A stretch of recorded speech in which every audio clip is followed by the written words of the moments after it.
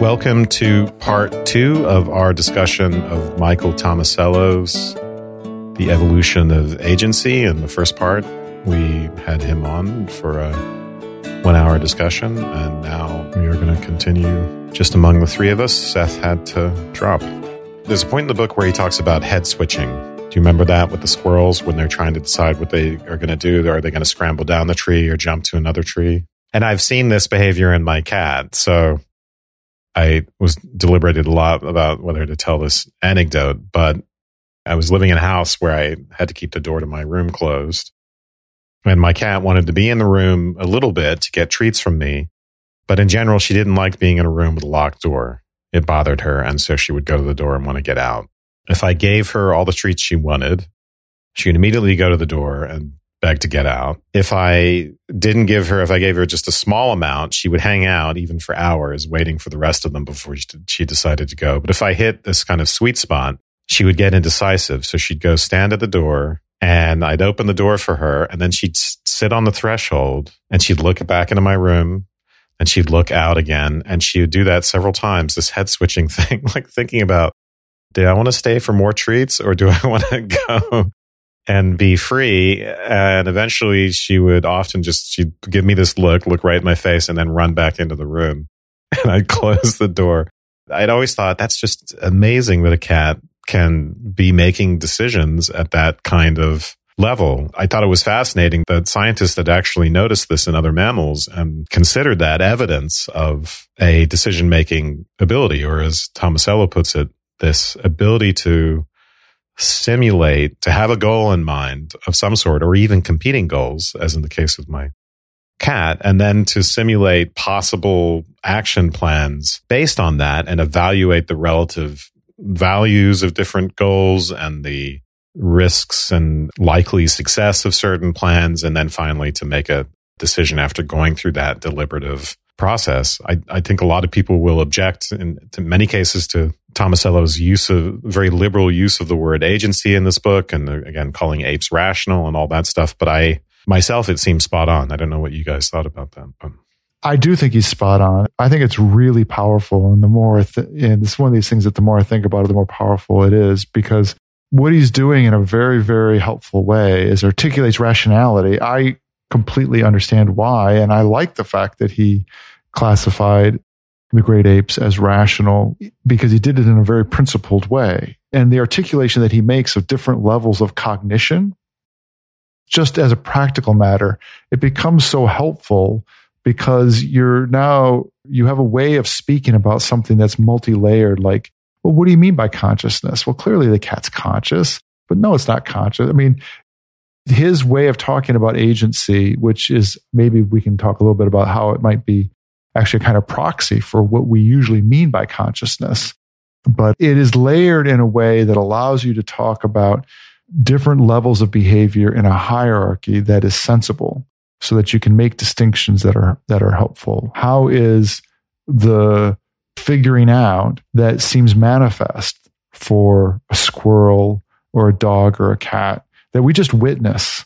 We just witness them going from one place to another and taking in some information and making what is sort of plainly looks like a decision, right? The squirrel goes up, it sees something, it wants to get to it, and it decides to jump or decides not to jump, right? And decides to try to go after it a different way. And he has, in the way he's articulated levels of agency, he has provided to me, a very clear and articulate way to talk about those different levels of agency, where they came from, but also what they're resulting in, what kinds of actions are resulting in the level of agency that a given organism is at, or a level of agency that we're acting in ourselves, and what inputs are being processed, and what is the distinctive feature of the mental activity, the psychology that's going on that is characterizing that agency.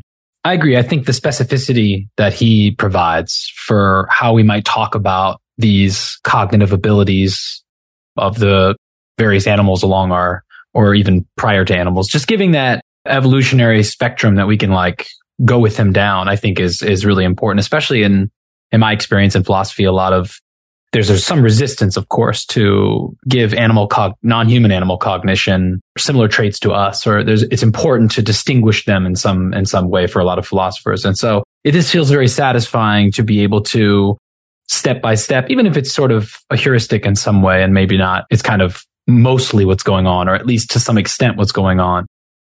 Seeing the different levels, like a goal-directed behavior, and then being able to executively differentiate between which plan is best for the goal. And then even further going to that reflective level of being able to reflect on your plans. It's almost like you judge, and then now you're judging your judgments. It's cool to have a way to talk about what it might look like for different animals to have, I don't want to say more complexity, but just a different cognitive constitution such that they can solve problems in different ways, if that makes sense. It does make sense. And then I would also want to throw in the kind of ontogeny, recapitulating phylogeny kind of thing, which he leans on, especially when talking about there's a reason why you would talk about these different levels in evolution. And one of them is this stack up effect that the higher levels of the hierarchy have embodied in them, the agency components, the agency feedback mechanisms that are of the lower levels, right? So the intentional agent has as part of its fundamental composition and the manifestation of its agency, the go, no-go feedback mechanism, right? It's hierarchically more sophisticated versions of the feedback mechanism. And you add sophistication to the experiential niche that selects for the different psychological attributes that are manifest. And you get survival of those organisms that capitalize on that new environment, that new experiential niche. And so in humans, right, he doesn't talk about this, but you're going to very quickly want to talk about the different levels of agency that humans would have access to, all of those levels of agency, and the ways in which we are constrained, or maybe even indifferent, when we have certain of our own capabilities psychologically constrained, that we get constrained to a certain level of agency, right? So when, on the one hand, there may be circumstances in which we are very influenced by our go, no go functioning of our psychology. But it also may be that we have our experiential psychology reduced in flexibility by physical problems. We're too hungry, we're too tired, we're on too many drugs, we're compromised in various ways that also reduce the scope of our agency, or the possibilities of our agency. And to me, that opens up a whole interesting way to talk about the way in which we function as human beings and what would mean to be a healthy human being if we think of it scaled along different levels of agency. Yeah, so let's say a little bit more about the go, no go level. And Dylan, I think as you're suggesting that we kind of have all these levels layered on top of us. We have all these layers layered.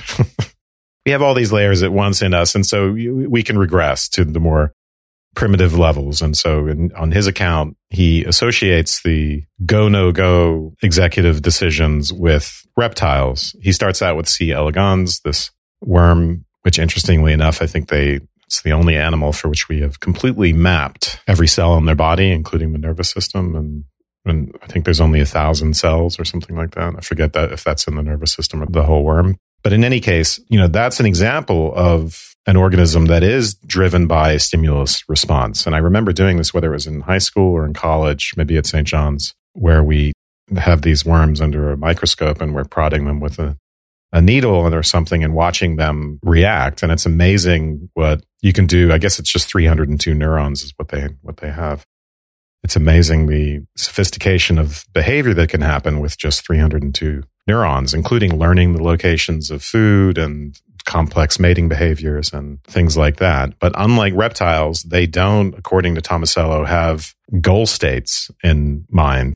So they don't have something like a reference value that they are trying to reach at any given time, like the thermostat and air conditioning system. They don't have a feedback mechanism. They have merely a causal mechanism, right? So they're a step above, say, bacteria or an electron, right? Where they're just in an environment where they're reacting to it. And a bacteria has systems, but its basically open mouth feeding was the way Michael put it. And then, they are drifting around in their environment, and the density of the elements in their environment dictate whether they thrive or don't thrive. They'll coil up if you hit them with a needle. The point I'm trying to get at is that reptiles for Tomasello are the first example of a quote-unquote agentive organism. And it's this ability to inhibit a behavior in a certain circumstance that earns them that title of being agentive, having some kind of executive level decision making. So they can be in the middle of going for prey, and if a predator comes about, they can inhibit that particular response to the world. They don't just have to go for the prey because that's what's in their environment. Although reptiles do have a lot of, according to Tomasello, behaviors that look a lot like stimulus response. They're not entirely that way, but they do have some agentive behavior where they can do so. For instance, freeze when a predator comes, even if they're in the middle of trying to take prey. And they have goals. They have these reference values they're trying to reach, right? If they're hungry and want to satisfy that hunger, the implication here is that they even have some sort of kind of imagination, right? Because a goal is just this imagined perceptual state that I want to acquire. I want to get a certain feeling, for instance. So, and he describes one experiment where I think a reptile will know it can arrest its natural instinct to try to get food go straight to food. It learns it has to go around a transparent tube to get the food, even though its instinct, right, would just be to go straight for what it sees. So in any case, so that's the most primitive level of agency. And then the movement from there is to ancient mammals, which squirrels are representative of, where you have this ability to, so imagination gets more robust, let's say. So you're not just imagining a goal state that you want to acquire. You are imagining possible plans of action, for instance, and I already described this in the first part of the episode, but, and evaluating consequences and what's more likely and what do I want more and all that stuff. And then the other part of this he mentions is just flexible motivations. So what we think of as, when we talk about emotions like fear, and we wonder why that's even necessary, right? Why do we need pain and fear and all these other, I think Hume wrote a whole essay on this. Why can't that just all be at the level of unconscious action, right? Why can't the body take care of itself without inducing those emotional states in us? The idea is that they're flexible. What they really represent is action tendencies that we don't have to act on. So fear is there as an action tendency as part of our subjective milieu, let's say, our subjective environment. And then there's lots of other motivations and feelings and things, and they all get mixed up into this soup. And ultimately, how do we get action out of all that? Well, we need a decision. We need some kind of agency. Yeah, I think that's a nice way to formulate it, right? And you can also see how the various levels of disorder or intensity, could be disorder, but also just intensity with regards to that environment, that sort of emotional environment, would bias the decision making, right? Something that was really, really intensely causing intense fear would press the pedal on activity. So there's less and less and less decision making going on, right? And much more kind of go, no go activity going on. Well, he describes those, with apes, you have different risk tolerances. And so you can, for instance, if the reward is large enough, you can get an ape to do something it's normally afraid of doing. But if the reward is too small relative to that risk, fear will win. Your cat description is very similar to this, right? It's a risk-reward situation similar to, is it worth me getting locked in this house to get more treats? So the other part of this in mammals that he describes, I'm in chapter 4 here, is this, what he calls cognitive control. So, which is, reptiles, there's an element of that because that's what inhibition is. That's what go, no go is. But that is kind of expanded in mammals so for instance, it can anticipate obstacles. It doesn't have to wait for a predator to show up and then freeze. In its planning, it can actually anticipate obstacles or errors it might make and then inhibit the action proactively, just not do the thing that might not get a good result. So Tomasello calls it proactive inhibition. And then there's instrumental learning. So this is unlike the type of learning that you'd get with just mere stimulus response, right? Because there is a form of learning in C. elegans, rather instrumental learning. So understanding causal relation between what you're doing and what's happening in the world, which reptiles, I think, on his account, are not really doing. So you monitor your own actions. I think this is why he's calling it an executive tier. There's an action perception level, and then you have another tier above that from which you are looking down in a way and saying, okay, this is what I did, and here's the environmental effect that it had. And next time I'm going to do that again or not do that again, or maybe tweak it or whatever. And it's not just associative, right? That would be the emphasis here, is the mammal is learning that they can affect the world. It's a cause. They are causing the effects. It's not just like associating this experience with this experience. And it really does emphasize that they understand as the cause of the effect. That opens up to the way Tomasello talks about it, is a new type of experience for them. They experience causality. That becomes a new thing in their psychology. And there are new selective pressures associated with that. I was going to say this to Tomasello, but we ran out of time, which is that his description of an experiential niche, if you live in a niche where the world is causal in the sense that it is for great apes, which is to say they understand not just their own causality, but the causality of others and the causality of inanimate objects, that type of experience of the world creates different selective pressures on you, because your behaviors in response to those experiences create their own pressures, as we described with the trickle-down evolution. You do different things, it creates different selective pressures. Yeah, you do different things because you have different experiences and then different selective pressures. So that's quite amazing.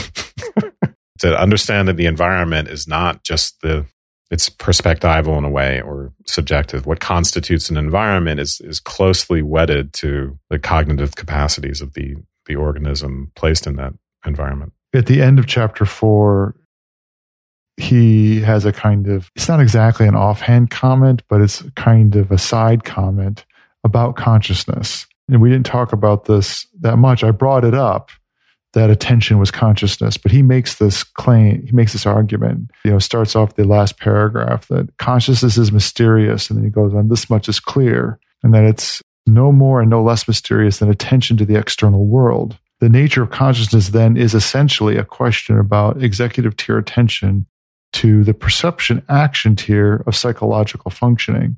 And thus to understand attention is to understand the most basic mechanism generating conscious experience. And then he ends, the most essential points are this. 1, basic sentience is in the sense of attention to and experience of the outside world is for agents a psychological primitive. And 2, basic consciousness involves the organism attending to its own goals, actions, and experience from its executive tier of functioning. So he's associating sentience with reptiles, where there are perceptions of the external world and comparisons of those two. And make go, no-go actions. Right. And then consciousness, which is, so reptiles live in this action perception plane or tier. And then with mammals, once you get the ability to reflect on or attend to not just the external world, but what you're doing in terms of actions and perceptions and how they're related, you get consciousness on his terms. I think it's a useful distinction. I think someone might want to say, well, reptiles are conscious, and I'd be fine with that. But I think it's, this distinction, regardless of the semantics, it's a useful distinction to make. His reasoning for that is the executive tier. It's more than just inhibition and sort of like slightly affecting the no-go responses. It's this executive tier gives you this sort of pseudo-individuality as an agent. But for example, your cat's obviously thinking, what do I do here? Do I, weigh this opportunity versus this opportunity? But of course, the cat isn't going like, man, am I indecisive? Is that why I can't? So, they don't have that disposition quite yet, that reflective disposition, which will come later, I think, with apes, right?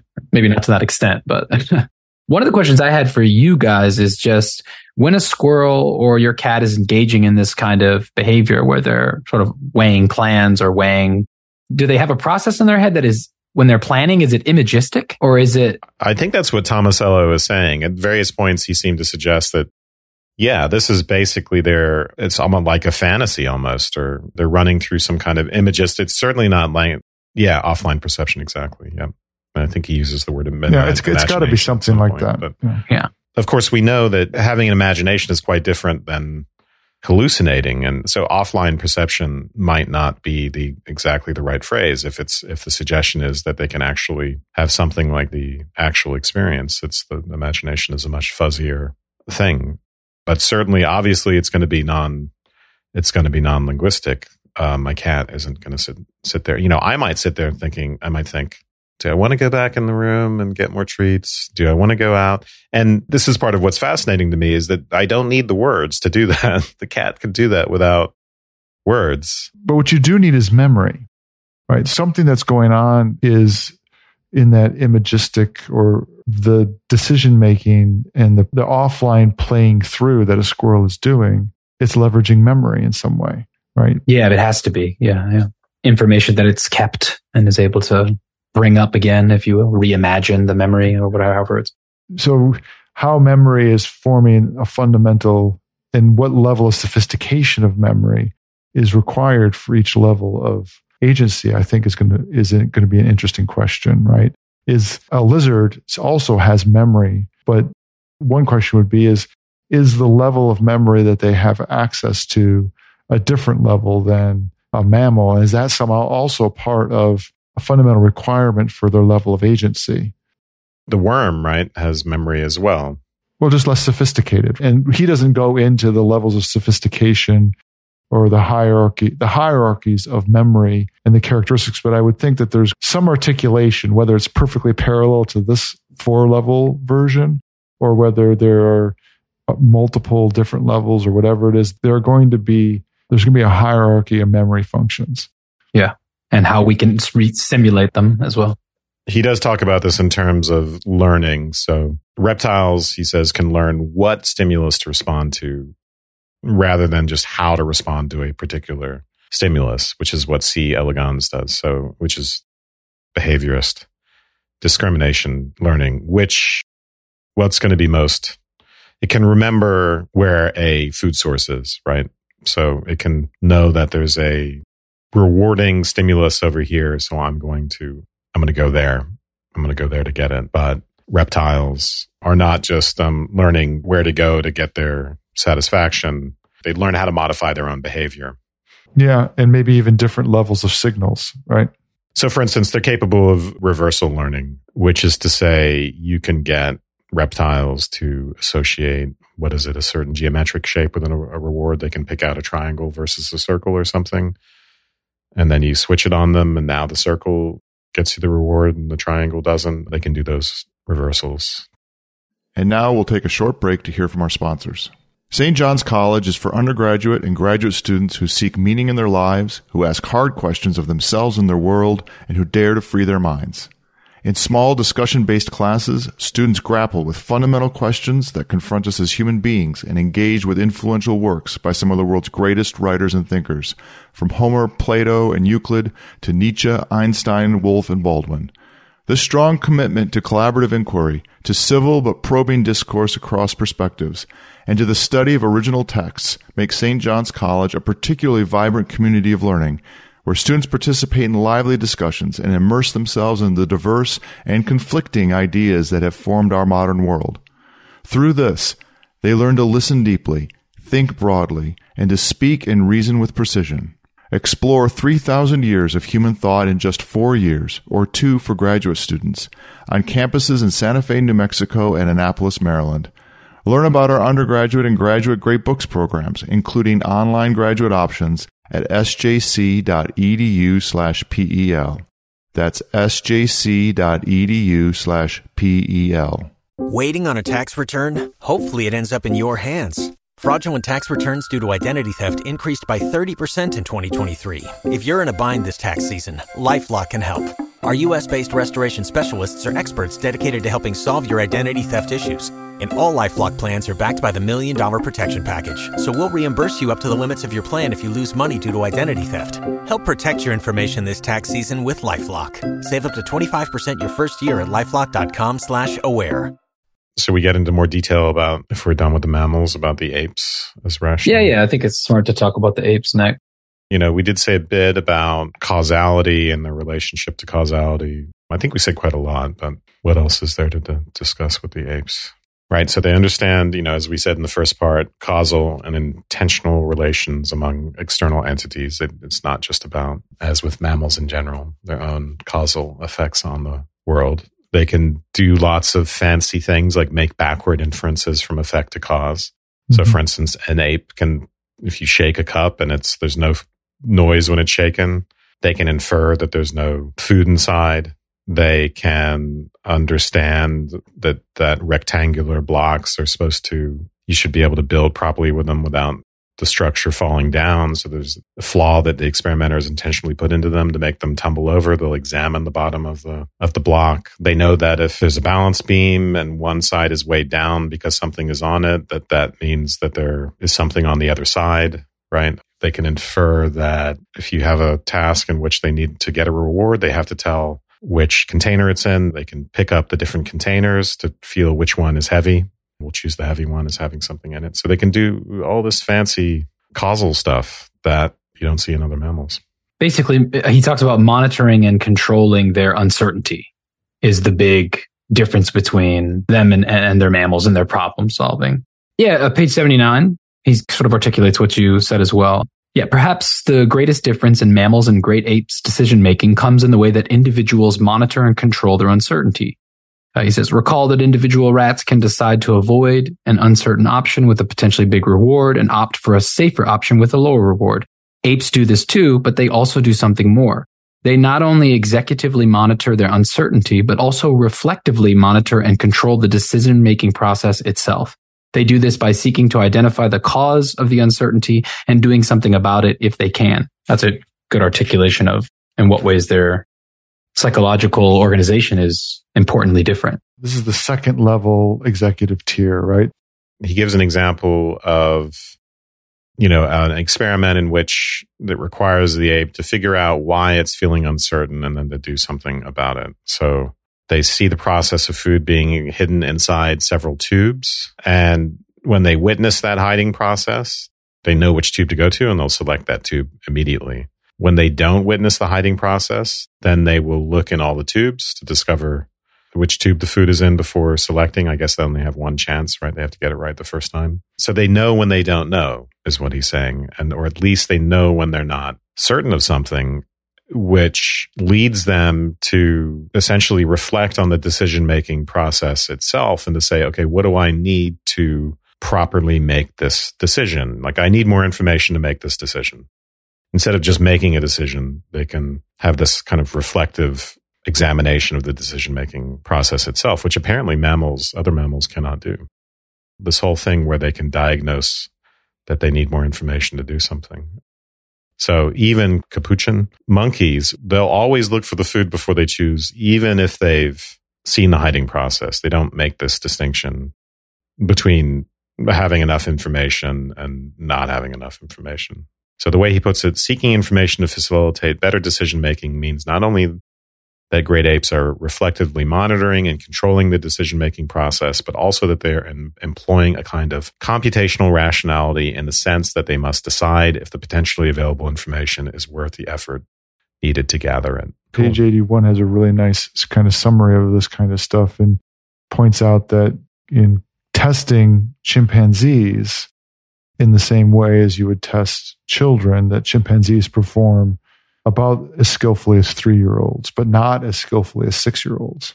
And then he gives this nice list on 81 that the apes are able to inhibit taking a closer, smaller reward to pursue a larger, more distant reward. So they're doing spatial discounting. They inhibit a previously successful action in favor of a new one demanded by a changed situation. So they're updating their strategy.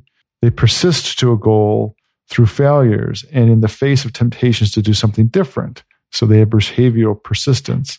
And they concentrate through distractions in the face of temptations to attend to something else. They have attentional focus. Thought the categorization of those kinds of cognitive executive tier, second order tier functions was also one of the sort of consequences of this sort of new reflective tier, he talks about being able to attribute your own experience to others, which was huge. I'm one of the experiments he talks about was, I believe, was like one chimpanzee had a box that had like a screen over it and he could see through it. And then the box was reoriented and such that it was opaque to him. But that chimpanzee seemed to know that the other chimpanzee on the other side could actually see through it now. So for that to make sense, the chimpanzee must have attributed his own experience to the other chimpanzee. Like, oh, he's in a position where he can see it because I was in that position and I could. To me, that's just really fascinating as like something that is a consequence of this reflective capacity, being able to take someone else's perspective, or at least the proto version of it. This attribution of mental states to others, he'll say, is unique to primates. Now, we know they can't do joint attention. Right. We know they can't do the perspectival stuff that he's going to attribute to humans in the next chapter, but they can do this. They do have this idea that others have mental states and that they may or may not perceive things. And so for instance, right, a chimp around a higher status chimp who wants some food and knows that if the higher status chimp, the higher ranked chimp sees him, he's not going to be able to have that food, can take note of the fact, of whether that chimp sees the food and perhaps will take a circuitous or concealed route to that food. So they're aware of other minds in that sense. And they are aware that other intentional agents in their environment, other chimps, they're aware that they're causal actors and that they're intentional agents. So anyway. Yeah. And then a little later on, he talks a little bit about how it is the case that they can they have this process where they attribute mental states to other agents. And he talks about why that would make sense, or why it would be clear, is because all the individuals of the same species. We all sort of either look the same or we associate others with us and things like that.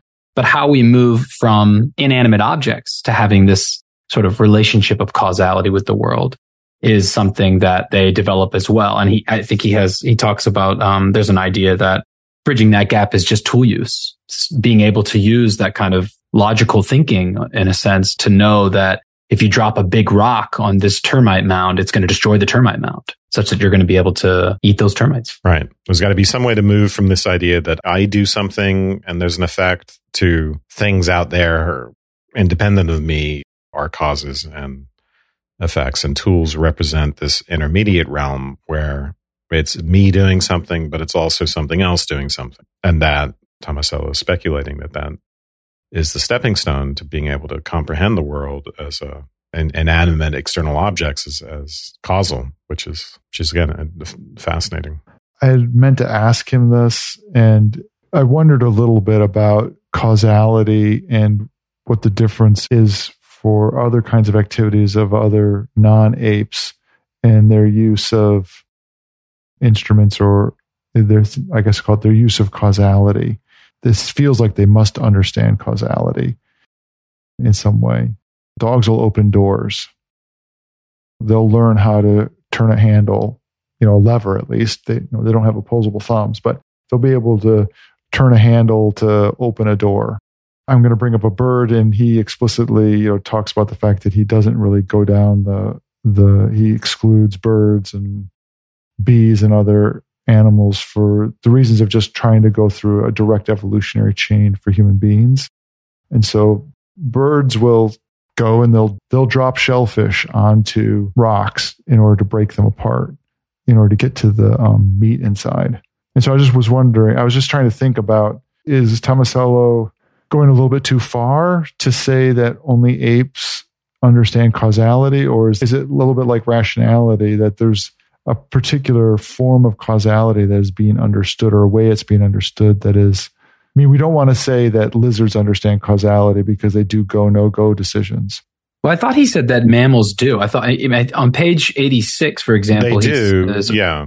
Recall that he referenced an experiment that Dickinson presented evidence that rats do not just associate their act with its result, but also understand that their act caused the result. So they know they can cause things themselves. Look at you, Chris. You pointed exactly at the section that should answer my question. Yeah. So mammals understand the fact that they have causal effects on the world when they do things, but they don't, unlike apes. According to Tomasello, is there evidence against this? I don't know. But, they don't, according to Tomasello, understand causality between inanimate external objects or between other external intentional agents. So there's not a causal intentional world out there for them. It's just them and their effect on the world. Yeah, I wonder if a dog would be able to, let's say we have a rudimentary system set up where you'd have a dog knock a broom over and the broom would fall on the door handle and the door would open. The dog might just think when I hit the broom, the door opens. He might not think that the broom handle is causing the doorknob to go down. You know what I mean? That's like maybe one level removed. So the gap would be like, they understand internally generated causality, but not external causality amongst other inanimate objects, I think is the way he puts it. I don't know to what extent that's true, but it's a little bit different than them not understanding causality at all. It's just they only understand almost their own or themselves as the only producer of this kind of causal effect. I mean, I think we'd have to think in terms of experiments that chimps can solve, problems that chimps can solve that dogs can't, for instance. So can a dog do the equivalent of, obviously they can't pick up the containers to see which one is heavy to know that which one the treat is in, but could they do some sort of equivalent by nudging the container? I don't know. Or would they just check them all? Yeah. So shall we move on to ancient humans? Are we ready for ancient humans for this evolution? This is the next evolutionary step to shared agency. Yeah, I really liked this chapter a lot. I thought the emphasis on the sort of feedback system here was communal in a way, where we have this me, we, and I, which is a weird way to put it, kind of feedback loop. I just thought that was really cool. Like I said, I've thought of Dewey a lot reading this final chapter, and the way in which we would have like competent inquiry in a group would be how we learn and how we have knowledge and why that would be passed down and things like that. I wanted to say too, I thought something very interesting was like on page 103, which is, I guess, jumping a little bit ahead. He does mention that great apes have not evolved recursively perspectival representations, which is something that we have given our cooperative rationality. And I wanted to ask him about that to elaborate a little bit more, because he does in this book talk a little bit about how recursive thinking and recursive perspective taking is an important element to our species that makes us unique, which is very similar to what Chomsky says about innate recursion and computational thinking and stuff. Here's his example. This is the whole Princess Bride. I was going to make a joke about the Princess Bride when he was talking about this in the first part, where he couldn't remember the Nobel Prize winner. But since the process of mental coordination and cooperative communication required individuals to take the perspective of others on their own perspective recursively, so I not only have to take the perspective of the other into account, but I have to take their perspective of me. Yeah. Of me. Yep. So he intends for me to attend to that as a potential weapon. If we're out coordinating some activity, it's this kind of infinite hall of mirrors, but that's necessary to this concept of a shared social agency. I mean, he starts out the chapter, he compares this idea of a socially shared agency, which I think we have to take very seriously. It might sound kind of a bit woo to start talking about collective agencies or maybe Hegelian or something. But I do think we, in terms of his definition of agency as a feedback control system, we have to take seriously the idea that this is a socially constituted feedback control system, and it exists so that we can pursue goals that we can't simply pursue on our own. We can do things as collective agencies that we cannot do on our own. And this recapitulates, according to Tomasello, other biological advances, say with chromosomes or a multicellular organism, right, where single cells come together in a sense into a quote unquote collective agency, sexual reproduction. So I like those comparisons. He cashes this out in terms of, we're going to get kind of two elements to this account in this chapter. One is just joint agency and collaboration. So we might think of just as pairs of individuals. And then the second part is about culture. So in this section on early human joint agency and collaboration, we get a comparison to chimpanzees who, if you've seen one of these documentaries on Netflix, you think, okay, well, they definitely hunt collaboratively, and so do lions, right? They are collaborating in their hunt. They seem to be, but it turns out that they're actually not. They're actually not collaborating, which is amazing to learn. They're just acting opportunistically. Yes, they are predicting, if when lions go out to hunt together, they are using their predictions about what other lions might do, and then the prey in response to those lions to position themselves. That's why it looks collaborative. But really, they are just out for themselves. They're using others, as Tomasello puts it, as social tools in the hunt. And that is what chimpanzees do as well. They are, to the extent that it looks like they're collaborating, they're actually just using other people as social tools. And there's really an advanced set of cognitive capacities for which there has to be, to be specifically evolved and have a, substrate in the brain, right? Biological capacity has to be there. And it's simply not there in chimpanzees. So those capacities have to be there for collaboration as we know it, collaboration in the real sense, to even be possible. So I confess I didn't completely understand the sign of this difference, right? So what you just said is exactly what Tomasello says, is that what appears to be socially generated cooperative action of lions in the hunt or wolves in the hunt or chimpanzees out getting food is not. It's really individual actions that all happen to be together, right? Maybe it's the same way in which birds fly in a flock. They form a pattern together, but every bird is doing its own thing. It's not actually behaving socially. And so what isn't completely clear to me now, and maybe it's just I'm not remembering it, is what's the sign of that distinction? And maybe that's like, what test am I going to do of wolves or apes versus humans that's going to tell me that we're doing something that they're not, or they're not doing something that we want to call social? Well, he cashes this out in terms of cognitive abilities, right? So he's going to associate real cooperation with joint agency with a partner. And the first criterion for that is the ability to form a joint goal and make a joint decision. And then along the way to jointly attend to relevant situations, right? So, if at some point in the hunt, one lion pointed at something to the other, he's like, look, over here. That would be real cooperation. That would be real collaboration, but they can't do that. This ability to collaborate for Tomasello is very closely associated with the ability to communicate, and in particular to share attention, which is to say to have joint attention to particular objects. It can be difficult to sort of discern those things, but I do like to think about it like the lions all have the same goal, but humans have a shared goal. And there's a bit of a difference between sharing a goal and then each member of the group having the same goal. They have analogous goals. I mean, are they the same goal? Because it's their own goal. You're right. I mean, it's the same goal, except that it's for them. It's my goal to get the deer or whatever it is for me.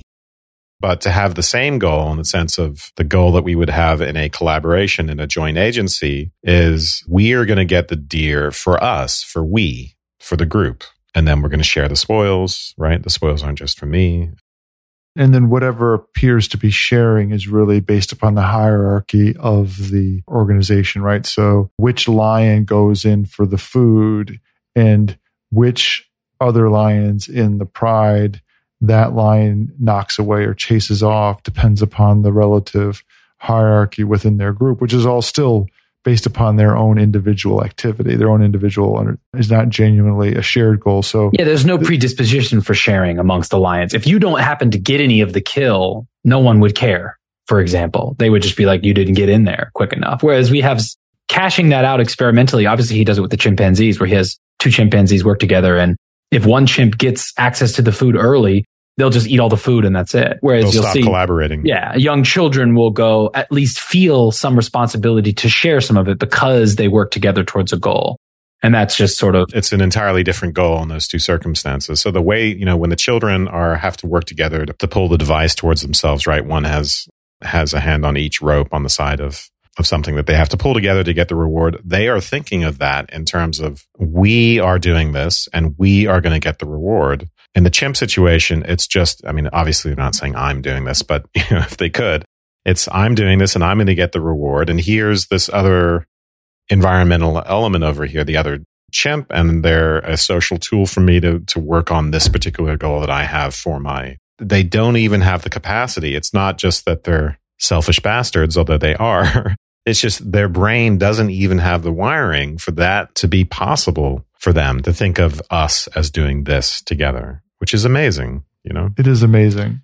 It's tragic in a way. I don't know if it's more tragic for us or for them. But what becomes tragic, right, is thinking about, again, this sort of ontogeny, capitulating phylogeny, right? The way in which as human beings have stacked up all of these levels of agency, right? But seems to be very, very natural that you immediately want to say, well, when our ability to act in this socially normative way, our agency gets constrained either through some kind of constraint on our cognitive ability at that time, that it seems kind of tragic that someone is incapable of acting cooperatively.